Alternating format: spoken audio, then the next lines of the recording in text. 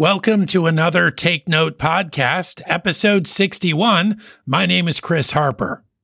Every weekday, live on Take Note, the radio program, we discuss a theme or topic from the Word of God between songs. That program is heard on 88.1 FM on Guam and on khmg.org. The podcast provides those who miss any portion of that hour-long program with an opportunity to hear the entire lesson in about 10 minutes, minus the music. Today we ask you to take note of Proverbs 10, 1 through 10. Anyone looking for wise counsel on life should make their way often to the Proverbs. The Proverbs of Solomon we'll address today are useful in youth and in old age. They deliver invaluable reminders about our daily needs, our finances, our work, our character, and our speech, among other things. A person who takes to heart these words and these ideas could be called a wise son. And that's our theme today from Proverbs 10, 1 through 10.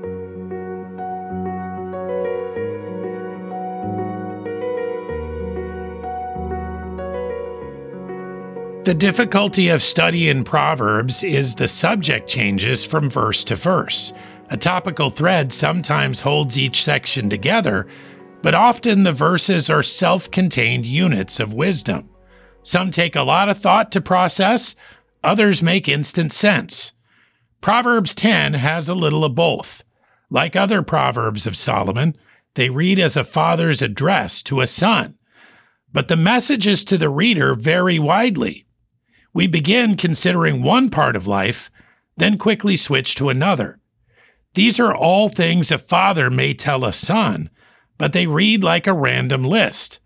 Now, this is a somewhat common way for us to communicate, especially online, even today.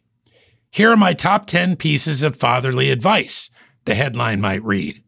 In other words, the format works. Let's take a closer look at each of these 10 verses. Proverbs 10:1. The Proverbs of Solomon. A wise son maketh a glad father, but a foolish son is the heaviness of his mother. This is one of those instantly relatable proverbs. Parents are glad when their children make wise decisions. They celebrate prudence and good judgment, because prudence and good judgment are best for their children. They produce good outcomes for life. And while wisdom doesn't make everything great forever, it does provide the very best opportunity for joy and fulfillment. Foolishness does exactly the opposite. It causes grief and stress and pain in a parent's life. It weighs the parent down because the complexity that foolishness inevitably brings makes everything worse. This foolish son may be dull of senses, but they're also likely arrogant. And that's how this word in our text is often used. It's a person making terrible decisions, but doing so with pride. Our next proverb, Proverbs 10:2. Treasures of wickedness profit nothing, but righteousness delivereth from death. These treasures of wickedness are ill-gotten gains. They're riches obtained by doing wrong. And the reason they profit nothing is because they're not earned. While they may be enjoyed temporarily, reality eventually catches up. God sees the dishonesty and the evil. They lead us first to guilt and then to destruction. Righteousness is different. This is doing things rightly, justly. And whether it be in regard to financial gains or anything else, righteousness delivers us. It helps us avoid dangerous consequences in this life, no doubt. But when we have faith in Christ, and He is our righteousness, He provides a way for us to avoid eternal death in hell. These Proverbs of Solomon go on. Proverbs 10:3. The Lord will not suffer the soul of the righteous to famish, but He casteth away the substance of the wicked. Here's another way to say this verse. The Lord will not allow the righteous to hunger, but He will reject or thrust away the craving of the wicked. Now, it is well known that God takes care of the needs of his people. David was young and then became old, and he never saw the righteous forsaken, nor his seed begging bread. Whether it was food for the body or food for the soul, God provided. But the wicked desire and have their desire thrust away by God. Evil leads to problems and difficulties and hardships and complexities. And while every man has some of each, wickedness invites them and ensures that they will stay. And that means want for the belly and want for the soul. And this want can only be satisfied by God. Let's continue. Proverbs 10:4. He becometh poor that dealeth with a slack hand, but the hand of the diligent maketh rich. Not every lazy person is poor. Not every diligent person is rich. This is not like a hard and fast rule. But we all know this tends to be the way of things.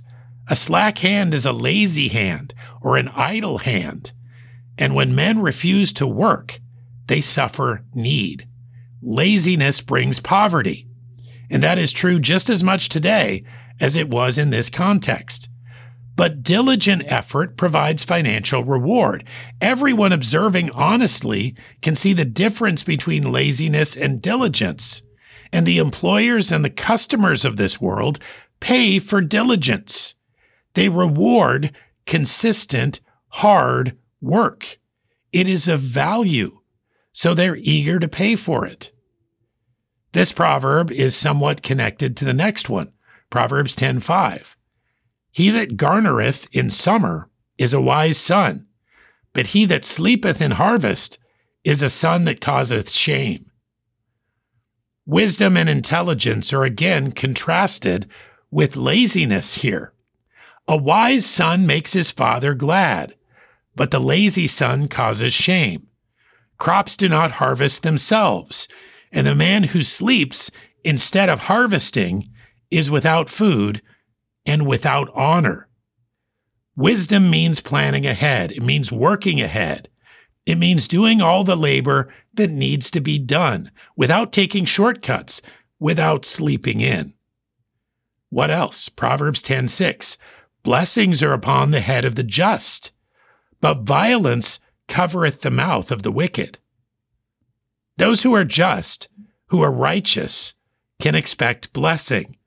Choosing right, as we commented earlier, doesn't guarantee that everything is great, but it gives us the best opportunity to enjoy that which is good in the world, that which God has provided for us. The wicked person often finds themselves muzzled. They conceal the violence they have committed already and the violence they plan to commit. The evil are certainly not quick to confess. But how are people remembered?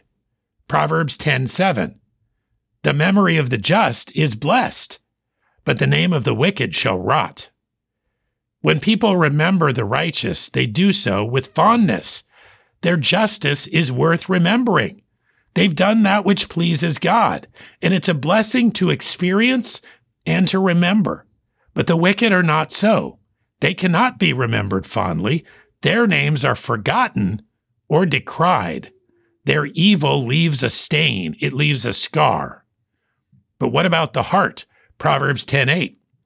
The wise in heart will receive commandments, but a prating fool shall fall. Commandments are often rejected by men. We don't want to be told what to do. But a wise man receives them, and he does so willingly. If they're from God, he knows they will benefit him. But a babbling fool will come to ruin. The babbling may be about what the fool wants, his own way, how the commandments weigh him down, and how they don't make sense to him, how they're too much for God to ask. But none of this is legitimate, and ruin is the only outcome for a person like this. There's confidence, though, that righteousness provides. Proverbs 10:9. He that walketh uprightly walketh surely, but he that perverteth his ways shall be known.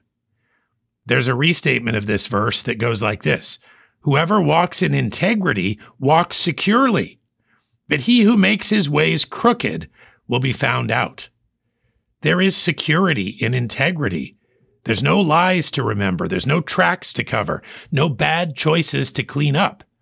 A person walking rightly can walk in confidence before God and before men.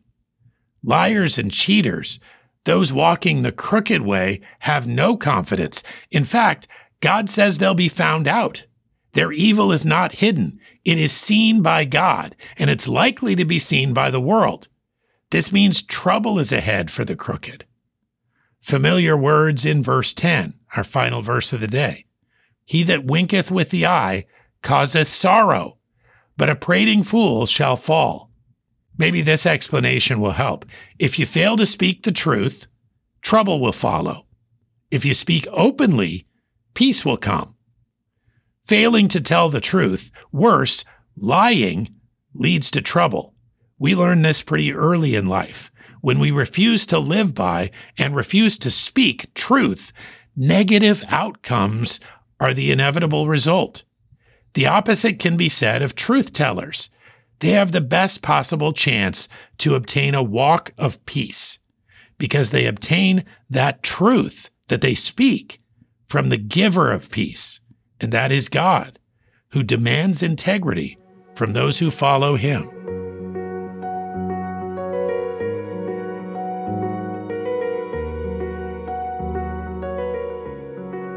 Well, you've been listening to the Take Note podcast.